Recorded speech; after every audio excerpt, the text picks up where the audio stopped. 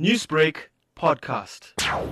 I can't believe that it's real, you know? And I was telling my mom as well in the car today, I was like, it's so weird. Like, it's sunk in, but it hasn't fully sunk in. Just knowing the fact that I've watched this show my whole life, and now to know that I am involved in some shape or form or recognized by them is really, really, really surreal. And I literally put Nickelodeon on my vision board at the beginning of the year, and now this happened. You're the first South African of Indian origin to be nominated in this specific category.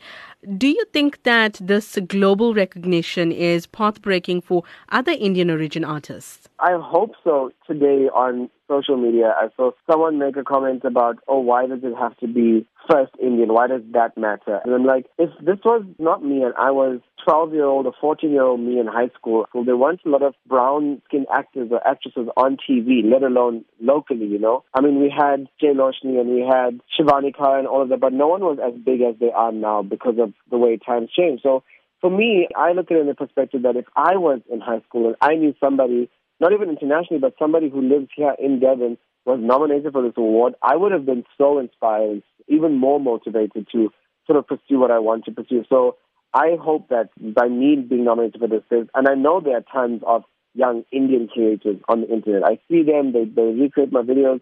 So I just hope this sort of like inspires them to do what they want and know that if you just put in the hard work and the effort and the time that, you know, anything is possible like this on this scale. Prev, you're bringing in ethnicity to this, and how does this nomination then validate the work that you do? This just opens, I think, the world to me. I know now that, you know, a lot of big corporations, sort of like influencer corporations would tell me that, you know, the Indian thing would box you and the Indian thing would make you big in the Indian community, but that's pretty much it. And I think because I stuck to my guns and stuck to what I knew, I mean, if you strip away Aunty Shamila being an Indian woman and the whole thing being set up in an Indian household, it's basically situations that happen between a parent and a child, which has proven to be relatable to kids of all races. So for me, it just validates that I can still do what I want to do and the way I'm doing it and the way I know. And now I can just do it on a bigger scale. You're speaking about how it'll push you more in your career. How will this nomination take your career now to new levels?